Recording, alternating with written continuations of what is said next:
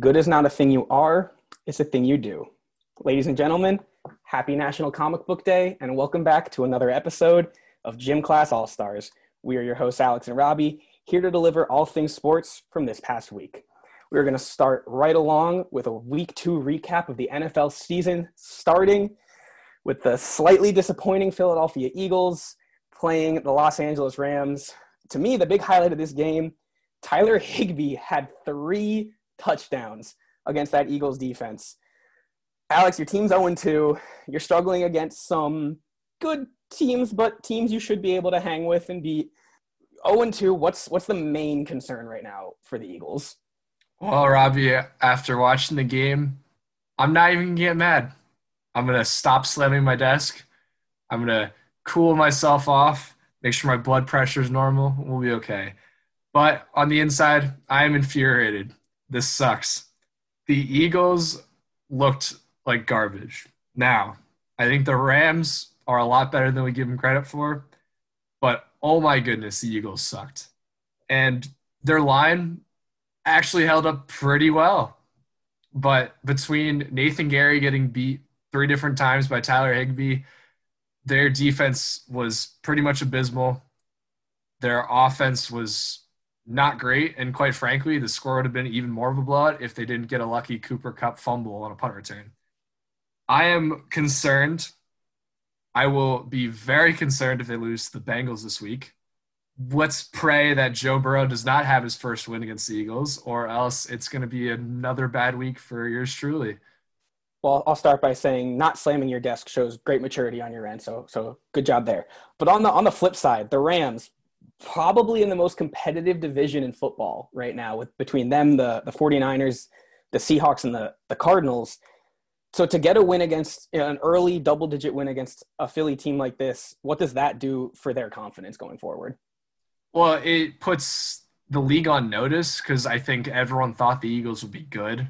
And the Rams have been looking back to their Super Bowl winning days where they just look like a cohesive unit. They look like all the question marks or all the issues they had last year are gone. Jared Goff looks like a absolutely elite quarterback. Their receivers are all clicking. They have Cooper Kupp, Robert Woods. Tyler Higbee looks great. Their running back, kid from Clemson, looks great. He's from Clemson, right? Or is that Darrell Henderson or Malcolm Brown? Oh, I think there's a third. Yeah, they have a 3 running back system, but Darrell Henderson, I think, is the guy that's about to take over, which is interesting because he was the 3rd guy on the depth chart, but with the injury to Cam Akers and the just lack of success, I guess, for Malcolm Brown, he's been thrust into that starting role. It was Cam Akers who I was thinking of. He went to Florida State, so right conference, wrong team. But yeah, they look great, and anyone who wants to give Sean McVay crap, I'm not here for it. I think Sean McVay is an elite coach, and until he really starts to lose, you can't say otherwise. He's had winning seasons past the entire time he's been there, so credits due. But the he Eagles, starts wearing his mask, he'll be all good on my front. he did this past week. That's why they won so much. I don't know what they're going to do. I am very concerned because the injuries are starting to pile up with Jalen Reagor. Their offensive line's been beat up. It looks like a mess. Maybe is this the season that the Eagles should start to rebuild? What do you think? That was actually something I wanted to talk about a little bit because we're going to get to the whole idea of the amount of injuries, especially from this past week. But the Eagles, especially the last year or two, have been this like injury-prone team, unfortunately. You know, they went from winning a Super Bowl with this awesome deep roster to being so thin at so many positions. Right now, Philly is unfortunately looking like a team that's not going to make the playoffs. But if they can get healthy, if that line can gain the experience it needs, they're still potentially the best football team in that division. I mean, the Cowboys are a regular season team. The Giants, I don't even know if I want to touch that right now. Nope. And then the Washington football team is very clearly in a rebuild. So if the Eagles can get healthy or gain some amount of consistency, especially on the offensive end, it's by no means out of the picture that they're going to be playing later on in the year in the playoffs. And that's where they do really well typically, especially if, they get to play the Bears. But right now, we're just going to have to see. They just need to focus on getting healthy and working together as a cohesive unit. My concern is I think Doug Peterson is the right coach. To anyone listening who's an Eagles fan, that is probably a controversial opinion. I think he's a very good coach. I dare I say elite coach. People people really want to hound him for any errors or mistakes or play calling, etc. I really would be disappointed if the Eagles let him go unless they were like 1-15 type. Like they'd have to do awful. Because in his 4 years he's been there, they went 7-9 the first year. The next year they won a Super Bowl. The following year they beat the Bears and went to the divisional round. And last year they lost in the wild card after Carson Wentz got injured. That's a pretty good track record. I thought they won the Super Bowl his first year. No, second. The first year was just Carson Wentz's rookie year, and it was like kind of a growing period. Yeah, rebuilding from the old Chip Kelly era. Yeah, that was a mess, but we're going to move on because we're not opening that can of worms. Yeah, no, that's a whole different day's worth of discussion. Moving down the list of games, the big games, Seahawks and Patriots, one of the most competitive games of the first week. A high-profile quarterback matchup between Russell Wilson and Cam Newton that did not disappoint. And I want to start this with my number 2 fantasy pick this past year, Russell Wilson, who has 9 touchdown passes in the first 2 weeks of the season and is already being considered and talked about as an early season MVP candidate. We talked about how good this Seahawks team can be, how much of that success relies on Russell Wilson playing at an MVP type level. Most of the Seahawks' success over the past how many years he's been there can be attributed to how elite Russell Wilson is. No matter how good or how bad the team is, Russell Wilson will always find ways to make plays and score when he needs to. I said it last week, Russell Wilson is one of the best quarterbacks in the league, and this past week proved it even further. Man's got 9 touchdowns and 11 total incompletions. That is a phenomenal stat line. He looks great. He's going to get an MVP vote this year. I can guarantee that. I'd be very, very disappointed if he didn't. But I think the Seahawks just need to kind of continue this momentum and keep rolling. Like you said with the Rams, they're in a very tough division. It's not a gimme for the NFC West. They need to keep playing it well, but they're doing everything in their power as of now. Yeah, I mean, the defense isn't quite what we're used to seeing out of a Seattle defense, but that offense, especially led by Russell Wilson, has been horrifying. I would not want to have to play that football team right now. I would trade so many people for the Seahawks defense. So many things for it, Robbie. Despite them not being the Legion of Boom, they still look great. They're still a pretty scary defense. Yeah, no, I mean, they can get it done. They got the vets, that's still been there. Some new young guys. They're looking fine, and if their defense can, really sharpen the points, that is going to be the scariest team in that already horrifying division. So we'll see how that goes. On the other end of it, Cam Newton, man, this is going to be a talked about story all year. Cam Newton is getting paid like $2 million to play football this year. Cam Newton's a former MVP candidate. He played in the Super Bowl, although I don't think he scored a touchdown in that Super Bowl. But this man is a veteran quarterback who everybody 5 years ago was talking about as one of the best. And all of a sudden, every backup quarterback and their mother is getting paid more money than him. Does that, I don't know if I want to say disrespect, but does that idea kind of fuel the excellent play we've seen out of him so far? Yeah, and I think the idea of the Panthers not wanting him, coupled that with the amount of days he had to wait before the Patriots signed him or any team wanted to sign him, for any athlete, that's absolute fire and fuel to go out there and just kick ass. Cam Newton has thus far proved that he is the guy that we thought he was in the 2015 season. He is still capable of scoring. He is still capable of winning. He lost to a very tough Seahawks team. I was surprised that the Patriots played so well, and I don't know if I can give credit to Cam just yet. He played well, but I really am starting to believe that the system of coaches they have in place in New England really is kind of a plug-and-play system where you can just put anyone you want and they're going to do well. Cam's the right guy, but they really tailored their offense to him. But he is by far the best value quarterback you can get right now, especially being paid $2 million and putting up the stat line he's putting up. Oh, my goodness, yeah. To get that high caliber of a quarterback for the minimal contract they have him on must feel real good if you're Bill Belichick, who, as you stated, already one of the best system coaches in all of football, and that defense still top 5, maybe even top 3 in the league. Are the Patriots still the favorite to come out of that division, even without Tom Brady? No, I still think the Bills are the favorite, but after these past 2 weeks, I really think the Patriots can now make a run at the wild card, or one of the two, or I guess one of the 3 wild card spots now. Yeah, no, that's going to be a really interesting thing to see develop as we get closer and closer to playoff time. But the Patriots obviously still putting themselves in a very good position to win, and we're going to keep track on the success Cam Newton has with this team moving forward. Speaking of success, the Chiefs, last year's Super Bowl champions, in a dogfight this past week with rookie quarterback Justin Herbert getting a last-second start for the Chargers and played exceptionally well, became the first rookie quarterback in the history of the NFL to both pass for and rush for a touchdown in the first half of their NFL debut.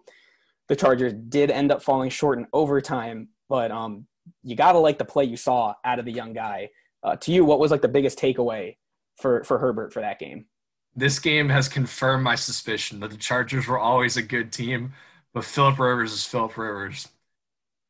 The Chargers look great, and Justin Herbert, especially in his first game, looked absolutely incredible. Being told you're going to play this defending Super Bowl champion very, very last minute, that's no easy feat, and he was up to the task, and he did a very, very great job. He lost. He had one pretty bad mistake with the interception toward the end of the third quarter.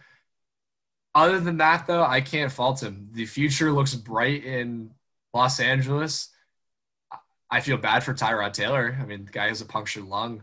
But Justin Herbert, I think Justin Herbert's going to take the spot, and he's going to run with it. And I think the Chargers are going to have reasonable success in the future. Yeah, I mean, I think when you draft a quarterback as high as, they drafted Herbert, the point of having someone like Tyrod Taylor is to just have them start until the rookie's ready. Obviously, the unfortunate circumstance that happened with Tyrod Taylor thrust him into that starting lineup, but Herbert came in acting that he was as ready as ever and played as good of a game as you can against the defending Super Bowl champions. I hope Tyrod Taylor is okay and is able to continue playing football. That's a terrible mistake that's completely on the medical staff there.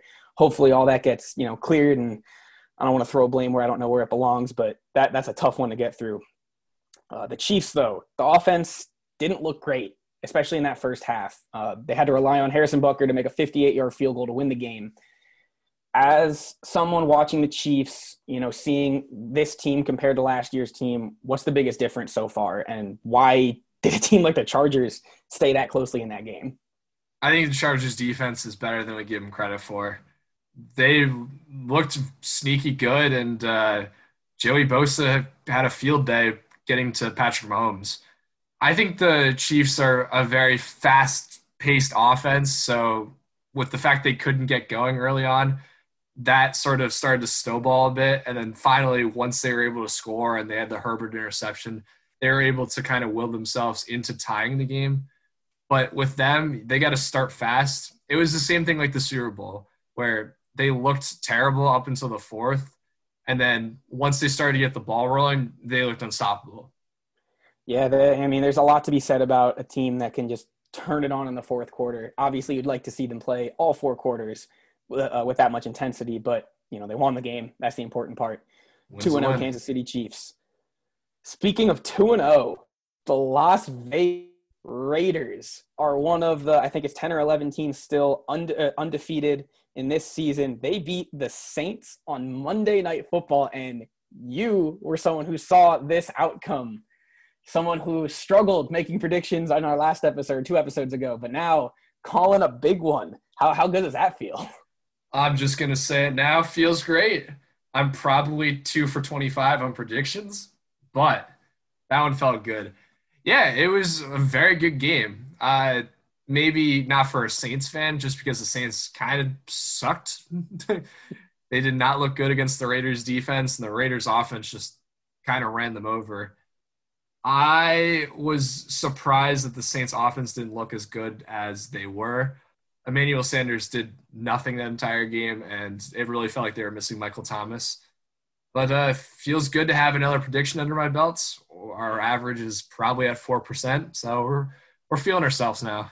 Moving on up in the world. Oh, yeah. That's Oh, right. man. The Raiders really relied heavily on their two offensive superstars, Josh Jacobs and Darren Waller, both of which who have yet to practice this week in preparation for their game on Sunday.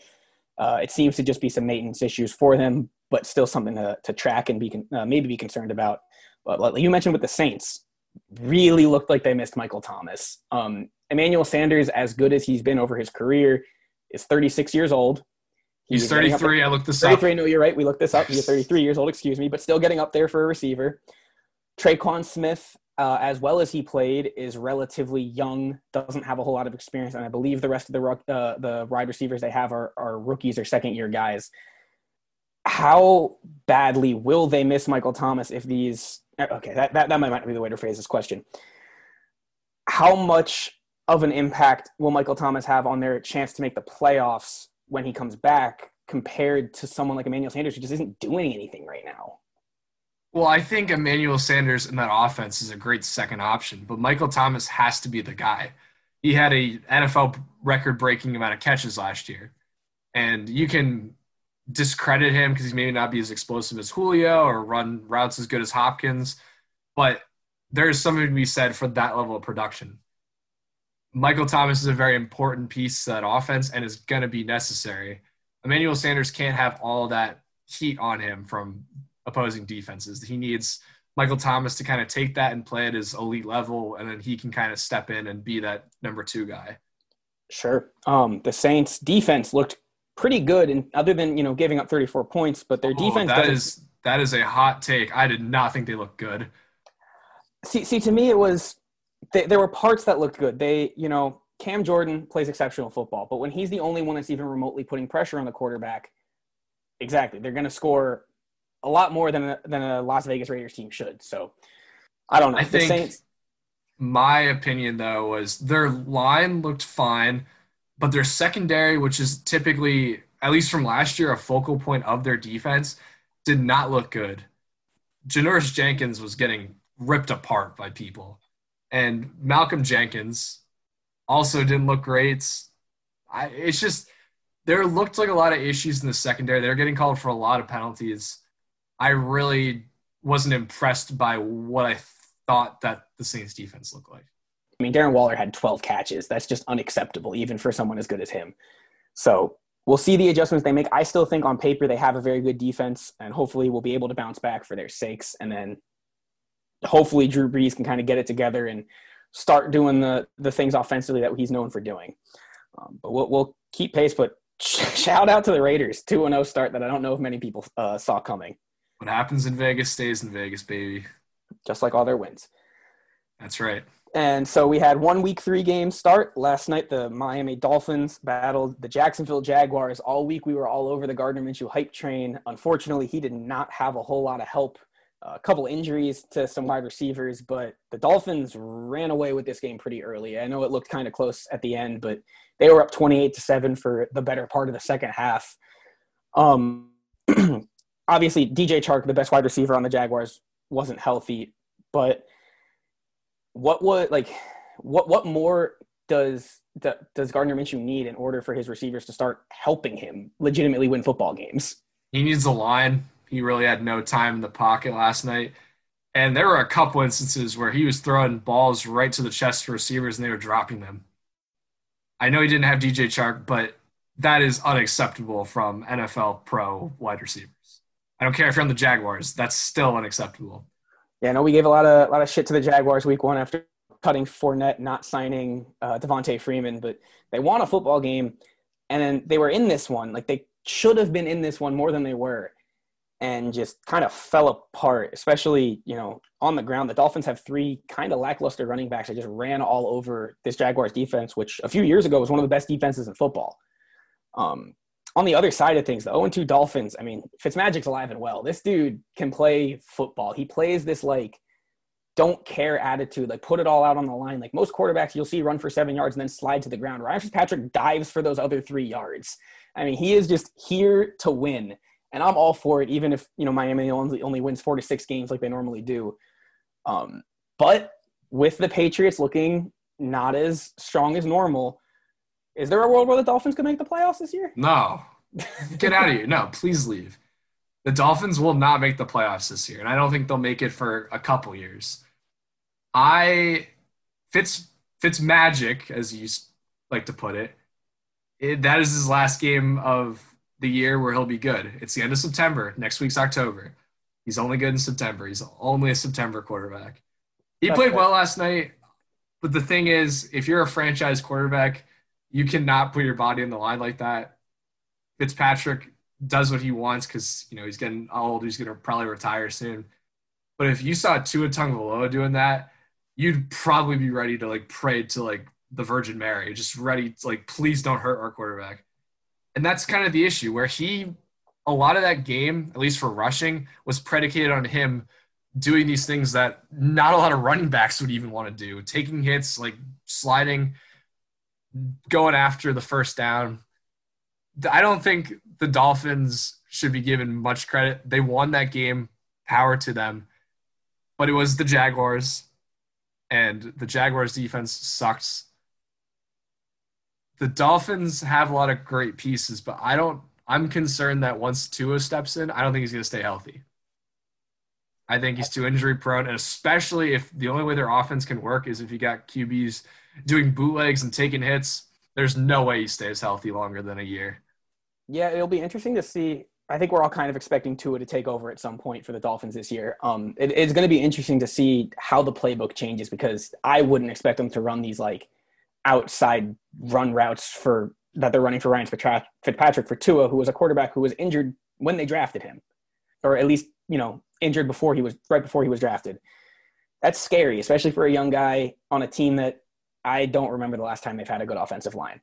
So I am here for the beef, though, because I think there is a beef that's brewing. So hear me out. We all know Ryan Fitzpatrick he's the starter for now, but they want Tua to take over at some point. That makes sense. But Justin Herbert, the pick after Tua, has already started and is as of now flourishing. It'll be to be determined. But what if Herbert has continued success? And what if the Dolphins just keep kind of sucking? Do you think Tua just want to get in there? Do you think that if the Dolphins refuse to play him this season because it's kind of a lost cause, do you think Tua what if his parents start to meddle? We got a Manning situation.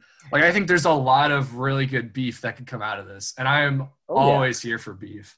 Oh, I'm a big fan of that. I'm really intrigued to see what happens with Tua this year. I think he'll play at some point just based off who's ahead of him, the system, whatever. I think it would be best if he didn't play, but God knows Ryan Fitzpatrick's not a full season long quarterback.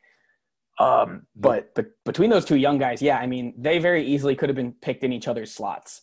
And that's going to be something to monitor going forward in their careers is they were picked back to back. That's not something you see all of the time. You're going to want to, especially when they both started as backups and now one, as you said, has already entered into what should theoretically be the starting role for the rest of the season. If Tua can kind of have a counterpunch, does he have a counterpunch? Will the Dolphins let him have a counterpunch? We'll see, but those two young guys obviously show a lot of promise. I'm excited for it. As you said, I'm all for the beef. Mm-hmm. I got one more question for you along that side of the game. This is something that was brought up in the very beginning of the game. Ryan Fitzpatrick's beard or Gardner Minshew's mustache? Well, the Minshew mustache is the obvious winner, but I texted you last night saying I hope the Jags win because I have a bit prepared. My plan was to shave my beard and just have my mustache and rocking a headband. I can't do that because the Jags lost. And it wasn't even really close. I know they had a chance at the end. So I'm disappointed about that. I would look great. But, hey, listen, I can grow a beard, but, there's something to be said about a handlebar mustache. That's some good stuff. I'll say this. Fitzpatrick's beard is glorious, but it is very unkempt. That mustache that Gardner has, that's a nice looking mustache. I know. We heard my quote from last week about Gardner, that frat boy, my friend. So, as I said earlier, there were a lot of injuries this past week in the NFL. A lot of big names. The ones I want to throw out, Nick Bosa and Saquon Barkley, both out for the season with torn ACLs. Those are possibly the best players on each of their respective teams. Cortland Sutton and Drew Lock also both out for the year. I don't know if Drew Lock's confirmed out for the year, but Cortland Sutton is definitely out for the year, also tore an ACL. And Christian McCaffrey is going to miss 4 to 6 weeks with a high ankle sprain. These are marquee NFL players, and for the most part on relatively high-powered offenses, or Bosa in his sense defense. Who's the biggest name to go down here, in your opinion? Of all those players in a vacuum, I'd probably say Saquon, but on the basis of playoff teams, I would say Nick Bosa, because I think the 49ers, of all those teams, are the best shot of making a run at the playoffs. I mean, they're NFC champs last year. Nick Bosa going down is a huge detriment to the 49ers defense. But Saquon was really carrying the Giants offense, so losing him is a lot. I guess the one silver lining of losing Saquon is now you'd be able to beat him in the 400 meter. So props to you. That is true. I think I could indefinitely beat him on that one. That's great for me. On a torn ACL, I could beat an NFL running back. That is my my one-armed man. That's all for me. That's all I needed. But the Giants went right after signing a replacement for Saquon Barkley. We've been kind of tracking his free agency process since the beginning of the year. Devontae Freeman has now signed a 1-year deal with the Giants. Apparently was offered a little bit more money from some other teams, but felt that New York was the best chance for him to have success. And now he opens his first game of the season against that Nick Bosa-less 49ers offense or defense. What are you expecting from Devontae Freeman in his first game of the season? I'd expect 60-some yards rushing, kind of average numbers. I'm sure they'll probably rush him 15 times. But what if the turf actually is bad? What if Devontae Freeman gets hurt for the season? They're going to have such a bad investigation into it if he gets hurt or someone else of that marquee gets hurt. The 49ers have the short end of the stick playing in New York back-to-back weeks. I mean, granted, they're playing some of the worst teams in the league, the Giants and the Jets, but that turf sounds a little dangerous. Oh, yeah. I mean, the 49ers, I'm pretty sure there was a list of 5 or 6 players that actually got hurt. Jimmy Garoppolo's on that list also that we didn't mention. And they're going to be starting Mostert, too. Yeah, Mostert as well. And I think Coleman also. They're starting their third-string running back this week. I think it's not J.D. McKissick, Jerick McKinnon. That's the name I'm looking for. Yes, okay. Those are the 3 running backs. Yeah, those are the 3, but I believe McKinnon's going to be the starter this week as the other 2 are both listed as doubtful. So that's going to be interesting. And then Nick Mullins, as I said, is going to be starting this week in place of Jimmy G with my boy from Iowa, C.J. Beathard, as that third string. So C.J. Beathard was from Iowa? Yeah, he was. Dude, he sucks. He's terrible. He is Iowa's leading passer and touchdown scorer of all time, I believe, and that makes me feel not great. You should feel empty inside if that's the case. I feel something inside, I'll tell you that. But, so yeah, we'll keep that monitored, especially if there are another plethora of injuries because of that field. That would, as you said, be something to maybe look into. But we'll see. So week 3 coming up on Sunday. We'll have you updated on all of it next week as the final scores come in. And now moving on into the MLB, we are, I believe, 3 to 4 games per team away from the playoffs. We are real close. So I'm going to give a standings update here. The Tampa Bay Rays have clinched their division. They are more than likely going to be the number 1 seed in the AL. And the Twins right behind them at 2. The Athletics are the only other team to have clinched their division. They're locked in at 3 right now. We got the White Sox at 4, the Indians at 5. Unfortunately, the New York Yankees are in the playoffs. They're at the 6th seed right now. They are confirmed in. The Blue Jays, who have also just clinched their playoff spot yesterday, are the 7. And then the Astros, very minimal, under 0.5% chance that they don't make the playoffs. They need a win or an Angels loss to lock in that playoff spot. Who do you see out of the AL teams maybe coming out? I know it's an extended playoffs this year, so it's kind of harder to tell. But of these teams, is there any one clear-cut guy team that you've seen maybe take a step above everyone else? The Rays, I think, are the surprise of the year just from how good they are and how dominant they've been. I am interested to see how the Yankees do, though. I think the Yankees will make a push, but to the degree of they may make the finals of the AL, the ALCS.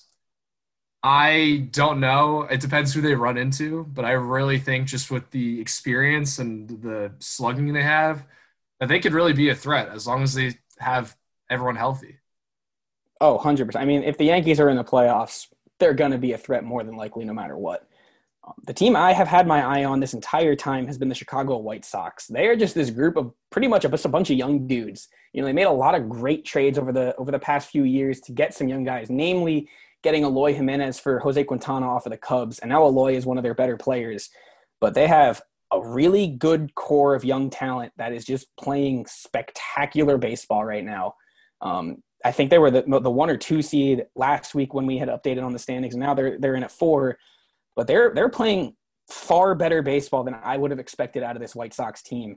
So I wouldn't be surprised if these young guys just kind of stay hot and keep this trend of young guys being more and more wanting to be the guy when it comes up, for clutch situations.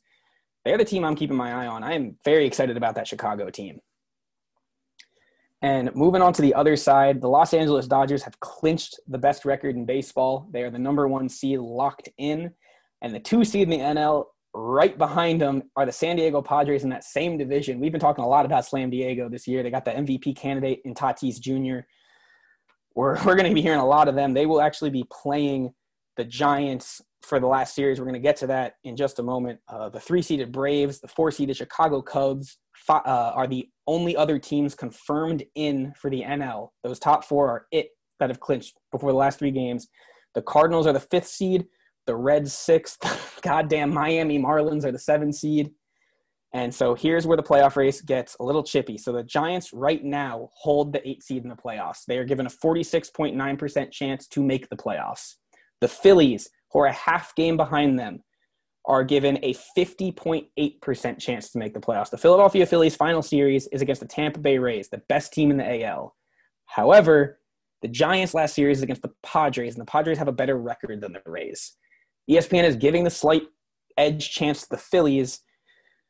Who do you think? And then the Brewers are still in the mix as well, but between the Giants and the Phillies, namely, who do you think is more likely to make the playoffs? And B, who do you think could potentially make more noise, especially more than likely going to be playing the Dodgers? I gotta take my bias. I was debating on saying trying to give some reasonable argument, but no, it's the Philadelphia Phillies. From a statistical perspective, they have, if they win 2 out of the 3 games against the Rays, and the Marlins only win 1 in their next series, they will, I believe, usurp the Marlins and become the 2 seed in the NL East. They have to, I believe, do 1 game better than the Giants to become the I'm blanking, the NL wildcard winners, or one of the 2 NL wildcard winners. So I'm going to put my faith in Philadelphia. They're playing a very tough Rays team, but the Rays have the 1 seed. Maybe they'll take it easy, and maybe the Phillies will really come back into their own. I think, though, the Phillies are the team that the Dodgers would not want to play, just because if the Phillies are clicking, they're pretty scary. And if their pitching's on, oh boy. I mean, offensively, the Phillies have kind of started to click, I think. Like, Bryce Harper's hitting this bomb dude is awesome. But, yeah, it's going to be the pitching that we talked about a lot for the Phillies. Can they get it done, especially here down the stretch? But I will say this. If the Phillies don't make the playoffs this year, I think they're going to come back next year, and Bryce Harper's going to be like, okay, I'm 2 years into this massive contract that I've signed, and I haven't made the playoffs and haven't really been an MVP candidate yet.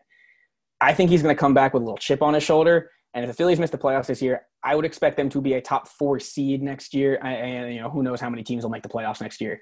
But I think right now they're close.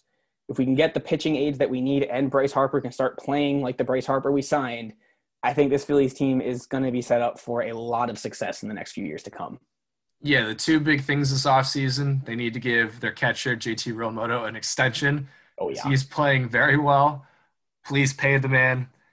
But the other thing is kind of like what it was in 2008 when they acquired Brad Lidge, who's one of the best closers in baseball. They really need to get a closer, like a high-quality closer, and maybe beef up their pitching if they're able to.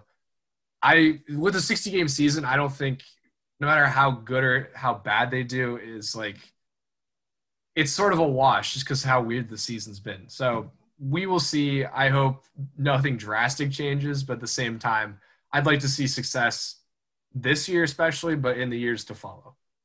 I completely agree. You mentioned JT Realmuto. He's probably the best catcher in baseball right now. Re-signing him has to be a top priority. But speaking of great catchers, yesterday Yadier Molina hit career hit number 2,000. Wanted to give him a little shout out. He might be one of, if not the best catcher in the history of the MLB. So I just wanted to give him a quick shout out. And the last thing I'm just going to mention for the MLB is this will now, with the Washington Nationals being eliminated from playoff contention, the 20th consecutive season where we will not have a repeat champion in the MLB. Just a fun little stat to throw at you there.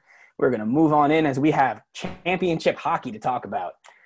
We made our predictions last week, I believe, about who we thought were going to win each of these series. And right now, you have a 2-1 game lead. What are your thoughts on the 3 games played so far in the Stanley Cup? You're screwed. Lightning are going to win. They got Stamkos back. They're clicking. Beat them 5-2. It's over. It's over for the Stars. Stars can go home. Yeah, no, I was reading an article on ESPN this morning that was all about they gave up 5 goals. They're down 2-1.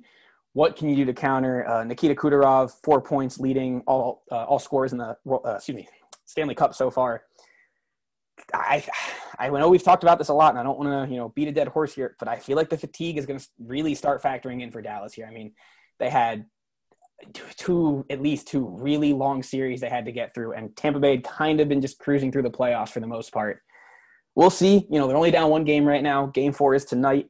So hopefully my Dallas Stars can come and pull this out. They were playing really, really well to get to this point. Again, fatigue, we'll see. It's going to be a great series. It already has been a great series. But 5 goals in the Stanley Cup game is unacceptable. So that is definitely something on both the defense and the goaltender to try and coalesce and make sure it does not happen again. Because I will guarantee this, if they give up 5 more goals again, they're not winning the Stanley Cup. Nope.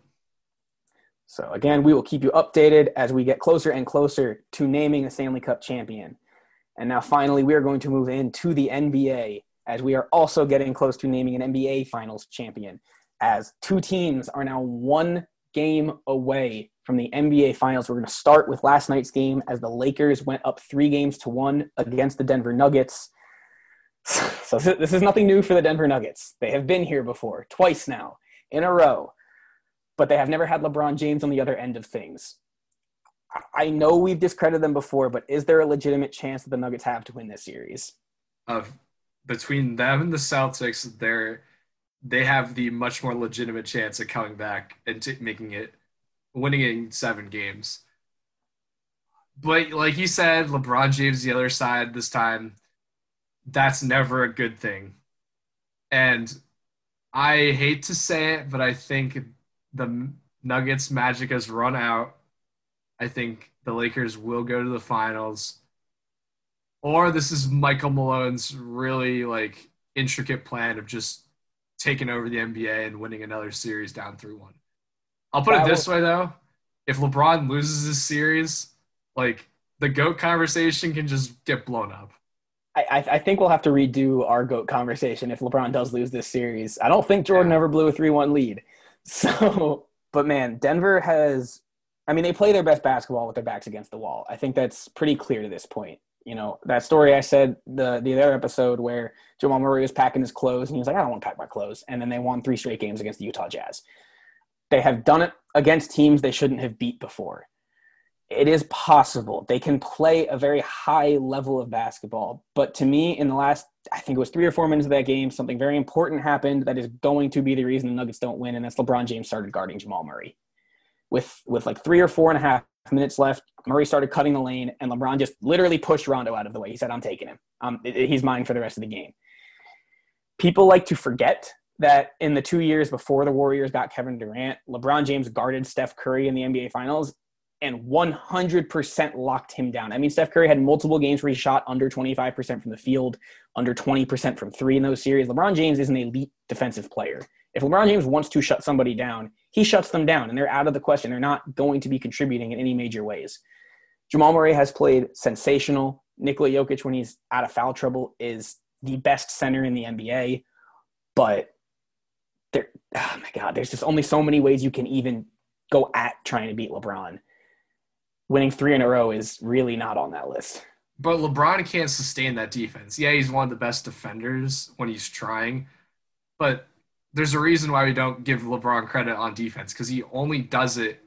He does it when he needs to, which power to him because he wins when he wants, but it's not sustainable for him. So if the Nuggets can rack up a lead and keep in the fourth, I don't know. I don't know if I'd see if they have like 5-6 point lead.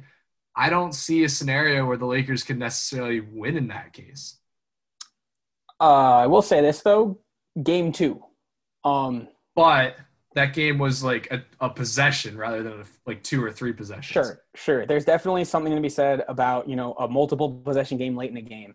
But I was just thinking on the sense of the Denver Nuggets seemed in control of that game, especially for a good part of that fourth quarter.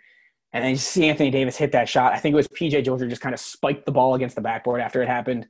Like, what can you do? I mean, this Lakers team at the end of the day is like their star power is just better. They have the best star power left in the playoffs.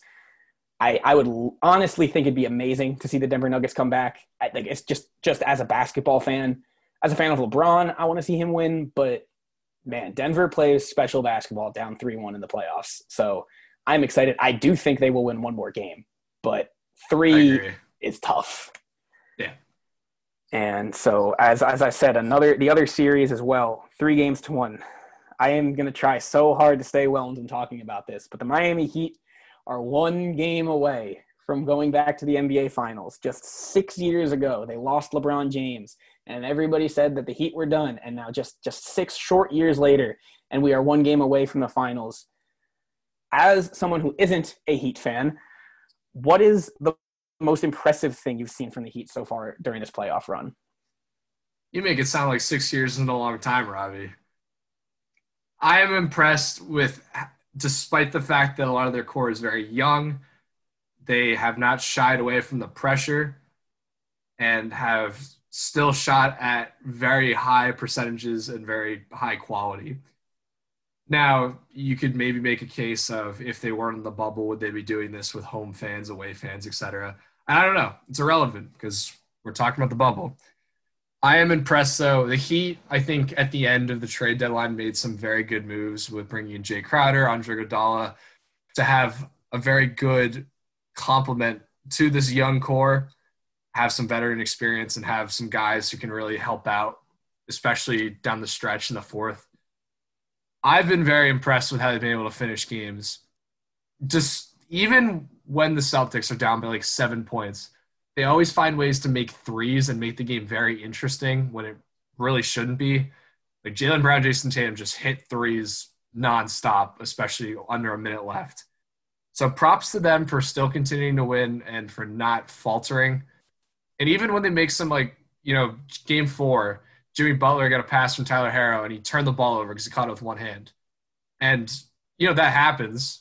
But it didn't really affect them. Like, they still were able to win, and they're still able to be smart about it. Sixers, for example, would probably falter, and that'd be the game, even if they're up by, 20. So, power to them. They're mentally strong and durable. Congrats to the Heat. I've been thinking a lot about – I don't want to go too balls to the wall with how aggressively for this Heat team I am. But I've been thinking a lot about a statement that I wanted to make about this Heat team, and here it is. Defensively, I think they're the best team left in the playoffs, and I think it's pretty hard to make an argument against that. They might not have the best defensive player left, but as a whole team, they play the best defense, especially with the way they can switch in and out of that zone. But offensively is, I think, the part of the side of the ball where they are the most lethal, at least when they don't realize. Because the Miami Heat have something really uncompensatable for a defense, and that's something called an effort-based offense. The Miami Heat, their offensive scheme has not changed since acquiring Jimmy Butler. Last year, the Heat were pretty much more or less the same roster, but instead of Jimmy Butler, is Justice Winslow. Justice Winslow is like this perfect superstar fill-in piece. He's like the body of an NBA superstar without any of the actual skill. He can do some things, he can do some great things, but he doesn't do what Jimmy Butler does, and nobody's going to argue that. But Jimmy Butler is not a 30-point-per-game scorer. He's not our go-to scorer in the clutch. He is our go-to facilitator. He is the guy that we are asking to make the play, not make the shot necessarily. What I mean by an effort-based offense is that if all 5 players on the Heat's team are trying their 100% absolute best effort, their shots are going to go in. The tough, crazy shots that we are so impressed by seeing them hit are normal shots within their offense that they're trying to take. They're just trying harder to make them than anyone else shooting that shot.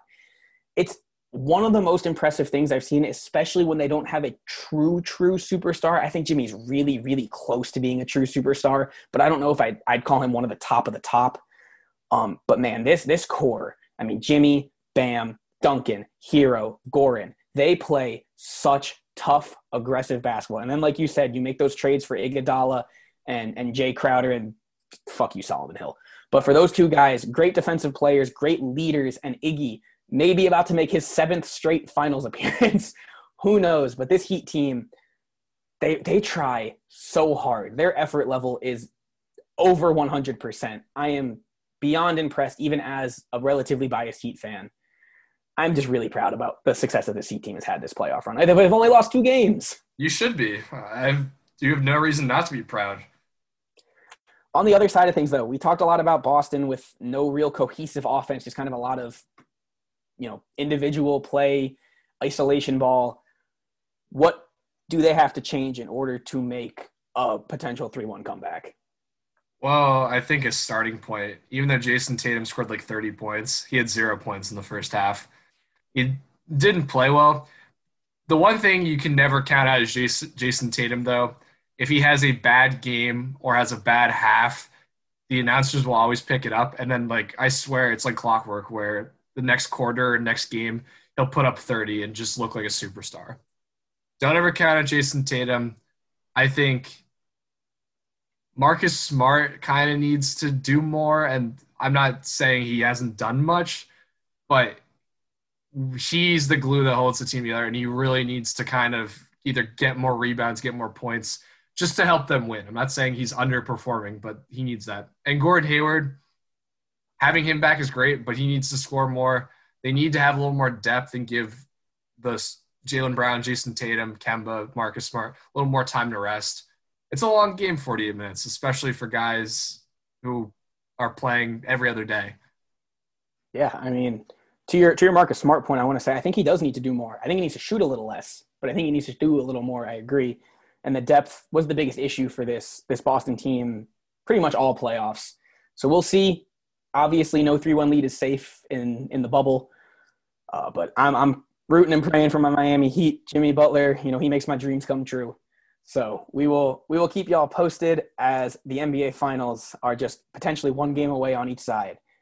A team that thought they'd be in this position, 1 game away from the finals, that was, up 3-1 against the Denver Nuggets and no longer in the NBA bubble, the Clippers. We talked about if they should blow it up last week. And then a story came out where, Paul George tried to inspire them to come back next year. And he was met with bewilderment, rolling eyes. A lot of the role players saying that they're as good as Paul George, maybe at least as good as Pandemic P. You last week said that the Clippers should not blow it up. You think that they should, hold firm to this core and try again next year. Do you still believe that? Yes. Why? Because even with Paul George playing at a quote-unquote abysmal level, they're still a great team. So all Paul George has to do is not suck in the playoffs, and they'll be okay.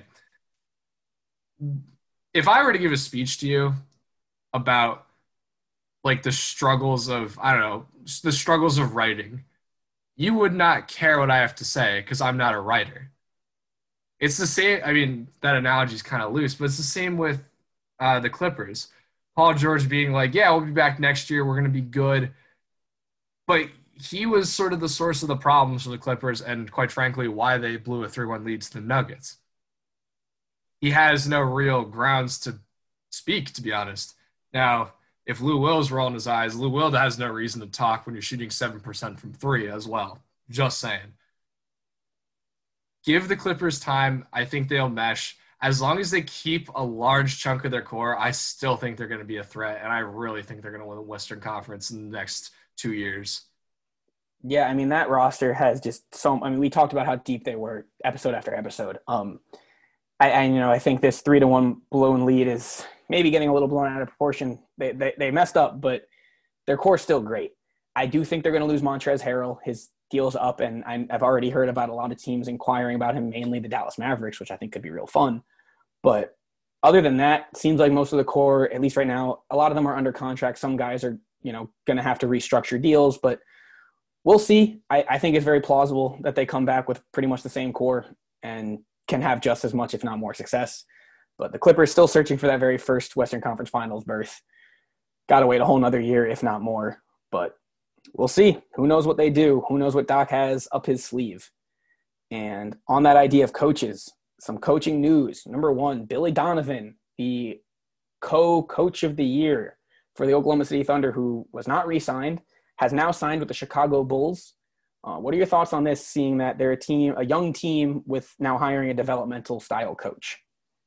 Well, I think Billy Donovan has the experience that as long as the Bulls are developing and they seem with their core, as long as their core develops, I think they can maybe make it to the playoffs in a few years. I think it's a good hire. I think he's a good coach, and why not give it a try? Levine's really coming to his own. I think Markkanen has potential. Kobe White, Thomas Satoransky, who's the best backup point guard in the league, according to my friend. Things like that. They really have a good core. I think the reason he didn't stay with the Thunder was because Thunder, I don't think, want to make a playoff run. I think they really want to rebuild. And I think the Bulls are they're past the rebuild stage. They're more in the, okay, we have the players, let's start to develop them. Yeah, no, I agree. They also, though, have the 4th overall pick, and I'm sure Billy Donovan loves coming in to have a nice top pick right as he gets in there. So we'll see how the Bulls do. I thought they could have made, their roster was talented enough to be in the playoff mix this year. Wasn't correct about that one, but, we'll see. Zach LaVine's a great basketball player. Carter Jr. and Markkanen struggle, but they are good at the things they're, Markkanen at scoring, Carter at rebounding and defense. They're good at some things. They belong in the NBA. But we'll see if they maintain those prominent roles, especially now with the new coach. And so there's also been, there's been a lot of speculation about who the Sixers are going to hire now that Brett Brown's out. And the big story that was developing these past few days was that Mike D'Antoni seems to be one of the top 2 leading candidates, him and Ty Lue. And there's a potential idea that if D'Antoni goes to Philly in a year or two when his contract's up, or even before that with a trade, James Harden could make his way over to the 76ers. First, I want to talk about feasibility of that, and then I want to talk about how successful they could be. But so if you were to trade for Harden, Embiid or Simmons has to go, and I don't think Sixers fans want to do that. Do you think just hiring D'Antoni is worth it if the only real benefit from it is you might get James Harden? I would hire D'Antoni kind of based off his track record alone rather than promise of bringing James Harden to the Sixers. He's done a lot with innovating offenses, the Suns 7-second offense, the Rockets. He has a lot of unique ideas, and I really think that could be very beneficial to the Sixers. James Harden, that idea I don't like because James Harden is starting to get kind of old. He's still playing at a high level, don't get me wrong, but in a year or two, you're going to be looking at a 32-year-old, 31-year-old who is going to be making $40+ million and then is looking for probably another super max or near max extension. That to me gives me anxiety. I really don't want to see them drop another $200 million on a guy who's sort of at the precipice of his prime. That concerns me.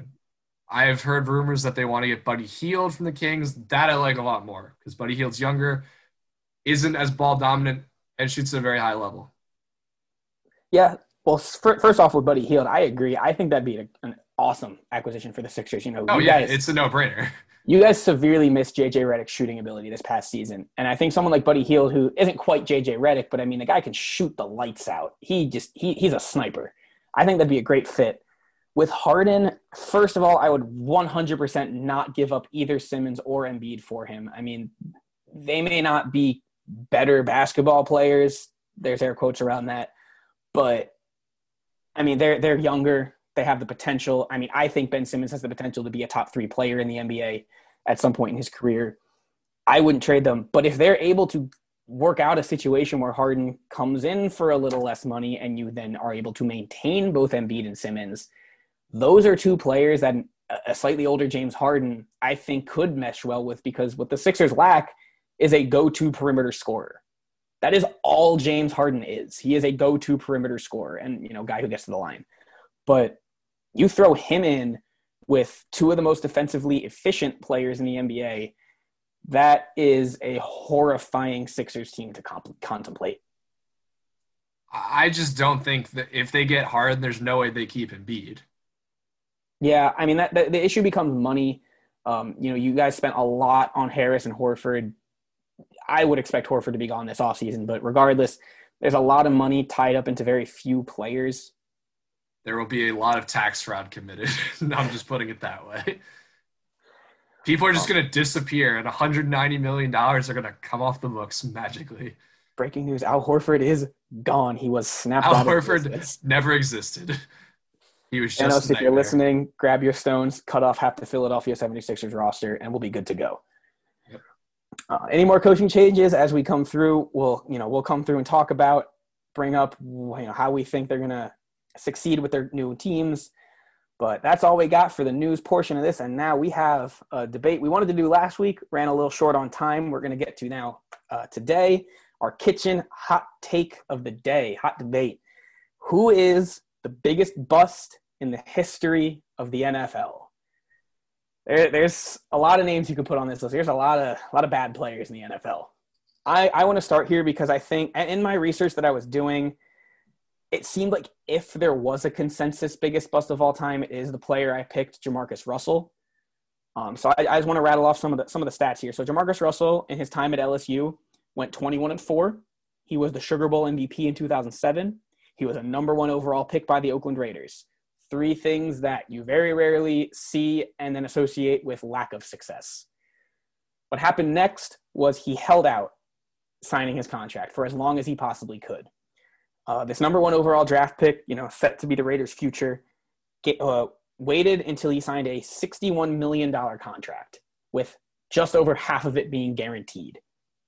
He then went on to have a 7-18 career as a starter over 3 seasons. He threw 18 touchdowns during that time, in which he also committed 38 turnovers, 23 of which were interceptions. The man sucked. There was no way around it. He was this $60 million athlete that was playing like a 5-cent athlete. He was terrible. And because of how bad he was, for years and years, the Oakland Raiders would not let a player wear the number 2. They were just traumatized by it until Marquette King finally convinced them to let him wear it. And in the very first game he wore number 2, he got hurt. The only other player in Oakland Raiders history to wear the number 2 is Terrell Pryor. And I will tell you now that Terrell Pryor is not in the NFL anymore, or at least he's not on an actual active roster. And the final stat I want to throw out, Jamarcus Russell in 2009 had a 50 passer rating, which is the lowest since the stat began being recorded. The lowest. With that, is there a worse player or a bigger bust in the history of the NFL? Jamarcus Russell's up there, but I think he's second to my player. You can't talk about bust without talking about Ryan Leaf. And he didn't go first. He was the second pick to Peyton Manning in the 1998 NFL draft. But people forget that when Peyton Manning was picked, there was a lot of controversy about it because scouts thought that Ryan Leaf should have been the number 1 overall pick, and he will have the biggest, take all your skills, put him in the NFL. He's going to transfer nice and well. Everyone thought Ryan Leaf was the prototype. He's the guy that you should pick.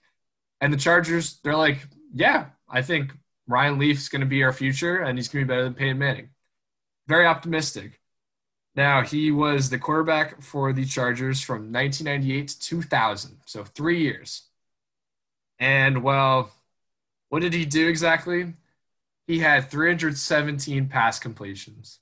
Okay, happens. I'm sure that people with less completions. I have 0 all time. But he threw 655 pass attempts. For anyone who's not doing math in their head, that's a completion percentage of 48.4%. That is abysmal. Oof.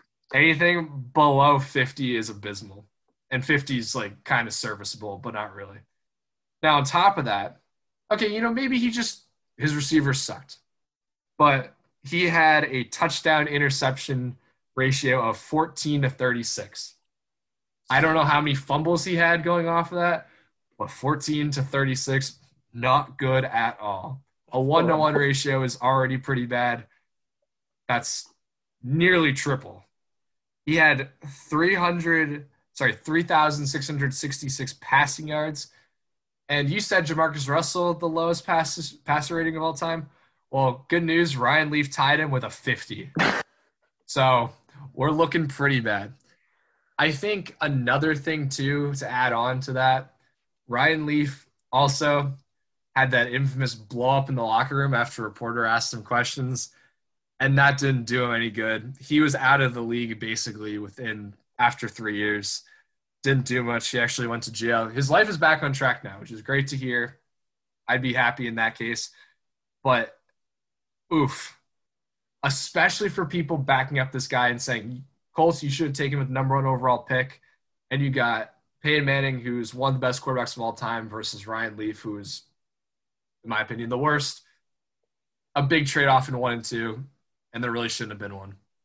No, yeah, well, that's a cool thing that you brought back up, that, like, people brought up controversy about not drafting this guy and drafting Peyton Manning. That's crazy. Peyton Manning is someone I argued is the best quarterback ever. The funny thing is, I want to say I heard a report that one of the Colts scouts or someone in the Colts organization wrote a letter to the owner saying, you have to pick Ryan Leaf number 1 overall.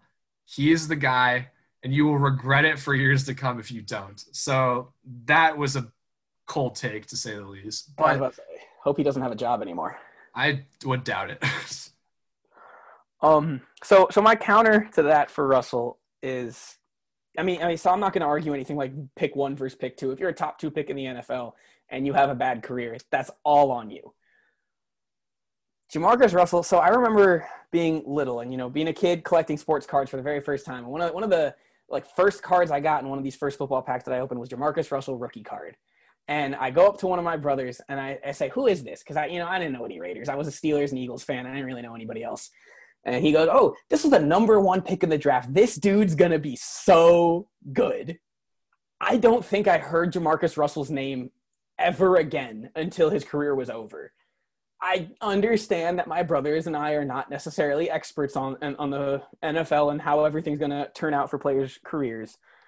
But when you're a top pick like that, you're this guy that is you're going to turn this franchise around. You're going to be our guy. We're going to pay you $60 million. We're going to let you dictate how much we pay you. That's how good we think you're going to be. I think a lot of this does fall on the fact that the Raiders clearly didn't do all the research they should have. But I mean, if you're going to be a guy that holds out for that amount of money and then performs the way you did, man, that you fucked over a franchise as bad as you could have. To me, that's pretty much what the definition of a bust is.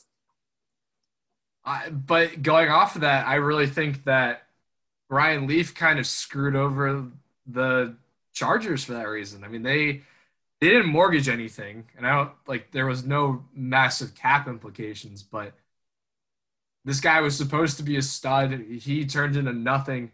You end up getting Drew Brees, who turns into a stud, but he wants to leave. And then you get Philip Rivers, who ended up mortgaging even more of your future. The Raiders have really, in the new era after Rich Gannon, really have had no real success with quarterbacks. You could argue Derek Carr is probably the closest thing, and even him, he's serviceable, maybe good at best. Don't hate on my boy Matt Schaub. He was great on the Texans, but not great on the Raiders. Nope. That's, to me, Jamarcus Russell can be known for screwing over rookies for money, just with all the rules that came out after him. He had a very integral part of Stephen A. Smith's greatest rant of all time. Jamarcus Russell, you fat Jabba the Hutt slob. One of the best rants of all time. Please listen to it if you've never heard it. And also some of the best stories where they gave him a blank tape and they asked him, so what did you think of the plays and ideas we want to have? And he goes, I love them. And that's how they knew he wasn't watching any tapes, because they just didn't believe all the lies he was telling. But That's for bad. that is bad. But for Ryan Leaf, just from all the people going like the Colts, you're making a mistake. You've made a grave error. You guys are doomed. And for the Chargers to hype up this guy as their next real winner, and for him to have the performance he had, maybe it wasn't like lasting implications in the salary cap like Russell did, but there is something to be said where people are like, you are making a mistake picking him, picking Peyton Manning instead of Ryan Leaf. That kind of praise, especially the way it came true, is bad, and I think that is why he's the biggest bust of all time. No, I mean, it's a fair argument you're making. I looked up a stat because I was curious. So that 50 passer rating that both of our quarterbacks so gratefully got. There is one quarterback that has a lower career passer rating than any of that, and Nathan Peterman, a 32.5 career passer rating. Also a Raiders quarterback, so maybe this is just a system issue with the Oakland Raiders. Who knows? Any final thoughts you want to throw out to this argument? I pretty much threw out anything I can for Jamarcus Russell. He didn't give me a whole lot to work with here. No, and I think they're both busts. I kind of want to see what the fans have to say. So let us know. I think it'll be very interesting. I want to hear your thoughts. And please watch the video of Stephen A. Smith if you have never watched it. It is 100%. Very funny. Stephen A. Smith has some good rants. He has some annoying rants. But this one, guys, you got to listen. This is like Jimmy V's speech you got to listen to. I wouldn't put it in that category, but close enough. You need to watch it. It's good stuff. So with that, we're going to exit the kitchen and move on into our superlatives portion of the day. Got some fun ones. We're going to bring back an old award. We're going to start out here with the MVP of the week, as I like to do. Alex, who was your MVP for this week? I have co-MVPs. Russell Wilson, I talked about him last week. We talked about him plenty, about him being a very well-deserving frontrunner of the NFL MVP. Time will tell, but after last week playing against the Patriots, who looked better than I thought, he looked phenomenal. He deserves it. But Kyler Murray, his past 2 weeks, people were saying, watch out. He's going to have a phenomenal year after winning the Offensive Rookie of the Year. And he looks dangerous. Oh, yeah. He is a dual-threat quarterback. Him with Hopkins is a scary combination. I know he played the Washington football team last week, but he beat them up. And if he can beat them up, he's going to destroy the Eagles, which also concerns me. But we'll move on. So those are my co-MVPs, Russell Wilson, Kyler Murray. I'm really glad you brought up those two names because it reminded me of a conversation I had with a buddy last year where we were talking about Kyler Murray being the number one pick, and he didn't like Kyler Murray as the number one pick, especially as a quarterback because he was a little undersized. Sure. And my exact comment was, have you ever heard of Russell Wilson? Those two guys are under 6 feet tall and probably, for lack of a better stat, the top two scoring fantasy quarterbacks this year. They're probably going to be. I mean, man, like they can run, they can pass, they get their offenses lead them to passing touchdowns more often than not. I mean, they're spectacular quarterbacks on, at least as of right now, spectacular football teams. Really good picks on your end. My MVP, I know I try and stay unbiased, but I don't think I actually do. Tyler Hero is my MVP. Tyler Hero is my superhero. I'm shocked, truly. Everybody's probably been hearing about Tyler Hero scoring 37 points in Game 4 of the finals. I don't necessarily want to talk about that. I do want to put out the stat that the only rookie to score more points in an NBA playoff game was Magic Johnson, scored 42 in a finals game. What much more impressive, not trying to take away from that. But what I want to say about Tyler Hero is the attitude that he has brought. You, I think, mentioned this when we were talking about the Heat earlier, that the Heat's young guys have come in with they're not shocked. They're ready for this. They're whelmed. They're ready to do battle as if they have been here before, as if they were NBA veterans. And Tyler Hero has been the epitome of that. He has scored double-digit points in every goal playoff game. That is a direct correlation as to why the Heat have only lost 2 games. When you have a player coming off of the bench scoring double digits every night, you are already putting 2 feet in the door for success. I love Tyler Hero. The man is a bucket. Baby Goat is what we call him in the South Bay area. I love that nickname. I love Tyler Hero. Jimmy Butler showed up to practice with a high school Tyler Hero jersey on yesterday. Big fan. I expect big things from Tyler Hero in the future because of this, but as of right now, that man has played some sensational bubble basketball. So my MVP of the week is Tyler Hero. Block and bucket. Next award, we're going to go with the most disappointing player or team of the week. So I had a different name written down initially, but I actually changed it as we were talking about our week 2 NFL recap. I picked the Jacksonville Jaguars as a whole. Originally, I just had Gardner Minshew, but you brought up some points that made me change my mind. Gardner Minshew was not fully to blame for that. He definitely didn't play his best game of football, but he's not fully to blame for that. But the Jacksonville Jaguars, as gross as they look on paper, are a better football team than they look on paper. The Robinson running back came out of nowhere and has actually played very good football. They have some decent wide receivers. I just found out Tyler Eifert is their starting tight end. He's not the best anymore, but he's a veteran tight end. But they just don't play well. Their offense is kind of lackluster. Their defense is nowhere near what it was in 2016. They came out and got dogged by the Miami Dolphins. Like, if you do that, you are just disappointing. So to me, the Jaguars as a whole just were very lackluster on Thursday night. My most disappointing is the Eagles.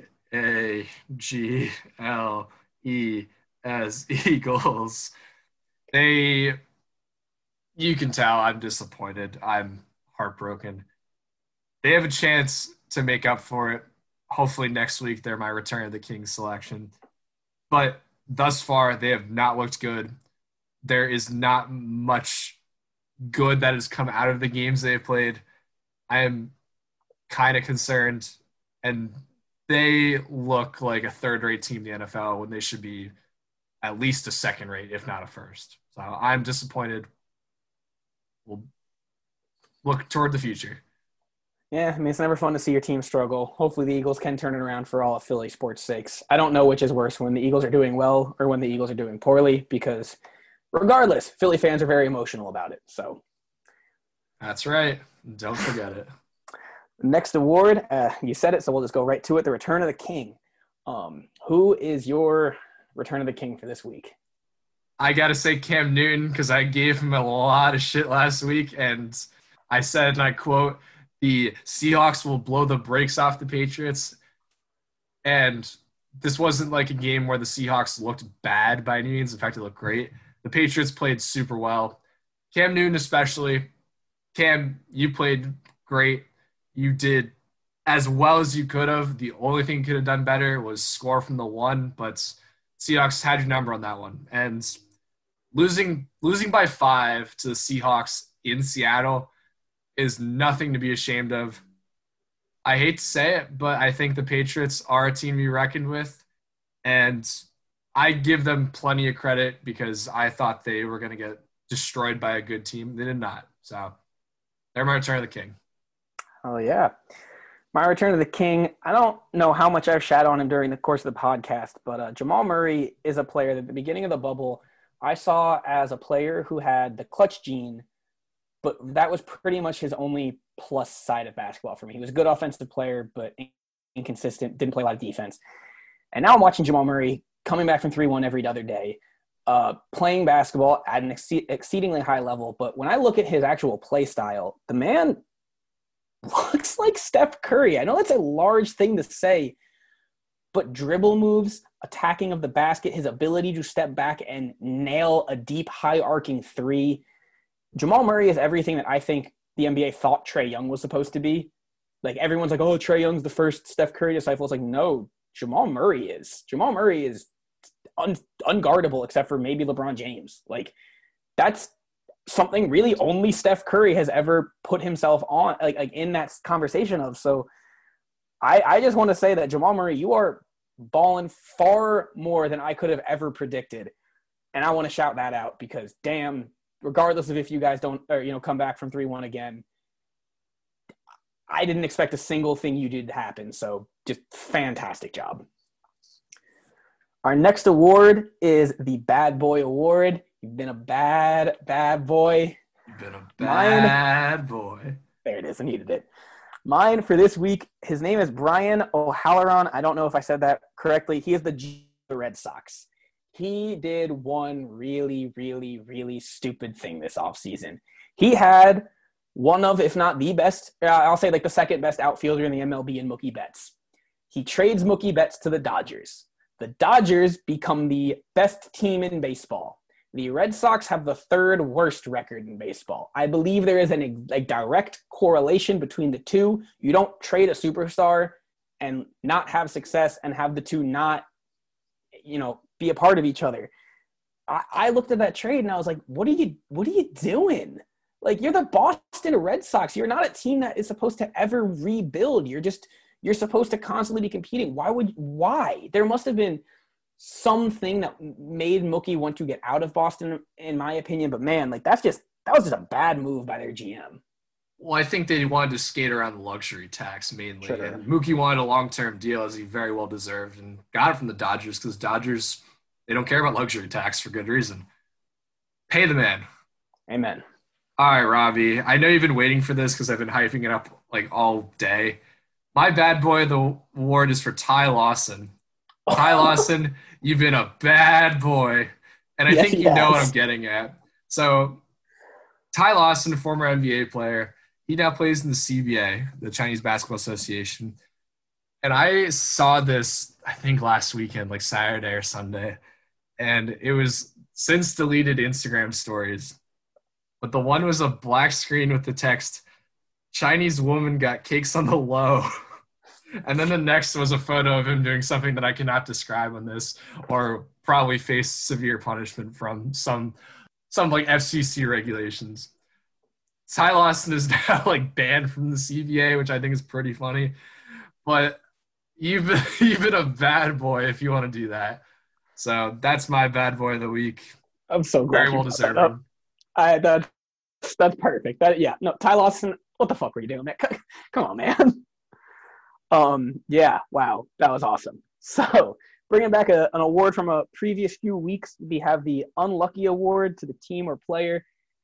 Had an unlucky week, got the short end of the stick, and for me, it's the Los Angeles Lakers for one very specific reason. They are down 3-1 to the Denver Nuggets. Teams up 3-1 against the Denver Nuggets in this playoffs are 0-2. They have not won that series. The Denver Nuggets are in the most comfortable position they could possibly be in. They are right at home. Again, I don't think the Denver Nuggets are going to end up winning this series, but LA needs to take this game as if they're down 3-1, not the other way around. But good luck, LA. Good luck, Denver, but good luck, LA. My unlucky award goes to Justin Herbert because had as good of a debut as you could have had against the defending Super Bowl champion. And for you to lose on the leg of Harrison Butker, kicking a field goal 3 times from 50-plus yards, that's a disappointment, but like kind of an internal disappointment for you. A lot of bright promise, but that is disappointing. And if I was in that situation, I feel like, wow, I did everything I could and we still lost. Yeah, it's shades of Week 1 Bengals. Moving in, we got one last award. Best moment. I had a lot of best moments this week. There were some great moments in sports. There's always great moments in sports, but there were a bunch that I had to try and narrow it down from. You want to go first or second here? Let's end the show on me. All right, for sure. Might as well. In that case, my pick for moment of the week was in fact Anthony Davis's step back 3 for the game in Game 2. Denver had kind of taken control of that game down the stretch.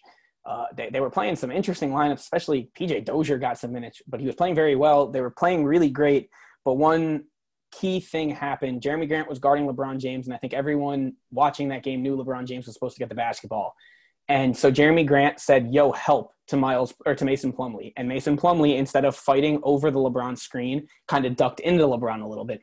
That allowed Anthony Davis to catch the basketball 1 foot in front of the 3-point line. Nice, simple step back, not a huge contest from Plumlee. It was a gorgeous shot. Shout out Anthony Davis. You got to start rebounding the basketball, man. But other than that, sensational. Big player hitting big-time shots. That was a big one. But I got to bite my tongue a little bit because the best moment of the week, in my opinion, was Greg Zuerlein's onside kick. I hate the Cowboys. That's no secret to anyone. The Falcons blew a 20-point lead, as they've always done before. But they were still, after letting the Cowboys score a bunch of touchdowns, they were still up I believe they were up by 1 or 2 points with a minute left, and the Cowboys had no timeouts. All they had to do, recover the onside kick, you're good. And after the Eagles lost, Fox turned on the game, so I'm watching it. And Greg Zuerlein has the ball. He's like squeezing it against his hands. And I see him just put the ball on the ground. And I'm like, wait, where's the tee? He just kind of puts it horizontal. I'm like, is he going to kick it without the tee? And I watch him just kick it to the left side. And the ball is spinning. And it's like probably 5 yards away from the 45. And I'm like, oh, okay, it's going to go out of bounds. No big deal. And then I see the ball spin with like 400 RPM, just slowly spin, and it goes like, imagine a ball that's going foul, cuts back fair in baseball, and it spins and spins and spins. The Falcons play keep away because they don't want to touch it because it's not going 10 yards. It then goes 10 yards, and the Cowboys recover. They eventually kick a field goal to win. That hurt me as an Eagles fan, just poured salt in the wound, but third leg Greg, as I'm going to call him from now on, had a great onside kick, and props to you. I still hate you, Cowboys, but props to you guys. That's a great play. That was sick. That was the prettiest onside kick I've ever seen. Absolutely. I want to say this, though, before we end the show. The second prettiest onside kick I've ever seen came in our high school state championship game. I'm going to tell you this, guys. We were down 21-0. We were down 21-0 in the state championship. We fought all the way back. We ended at 21-7. And our kicker, a good buddy of mine, Donovan Berger. A gorgeous, gorgeous kick. It was kind of bouncing on the ground, and I think it was planned that the last bounce would bounce up so someone would be able to catch it above their head. And I'm blanking on the kid's name, but the kick did exactly what it was supposed to do and went right through our lineman's hands, out of bounds, and it became the other team's football. We had a chance at the end, threw a pick, unfortunately, lost the game, but that kick, the seeing Greg Zuerlein's kick actually reminded me of a kick from high school, and I thought that was kind of cool. Thought it went on the theme with Gym Class All-Star, so I wanted to bring that up before we come to the close here. But that is what we had for this week. I hope you guys enjoyed this episode and the stories we've been giving out to you guys. If you have any other recommendations for topics you want us to cover, please let us know. We're, as always, open to suggestions. But for now, have a fantastic rest of your week. Enjoy the next few games of basketball and the upcoming week of football. And we will be back with all of the updates next week. Let's go Heat. Yeah, shout out Donnie Football and go Eagles. Actually, no more go Eagles. That's what lost us last week. Yeah, go Heat because they'll lose then. Oh, fuck you. As long as there's no Charles Barkley, I guarantee we're going to be just fine. No. Take care, guys. Enjoy the rest of your day, and thanks for listening.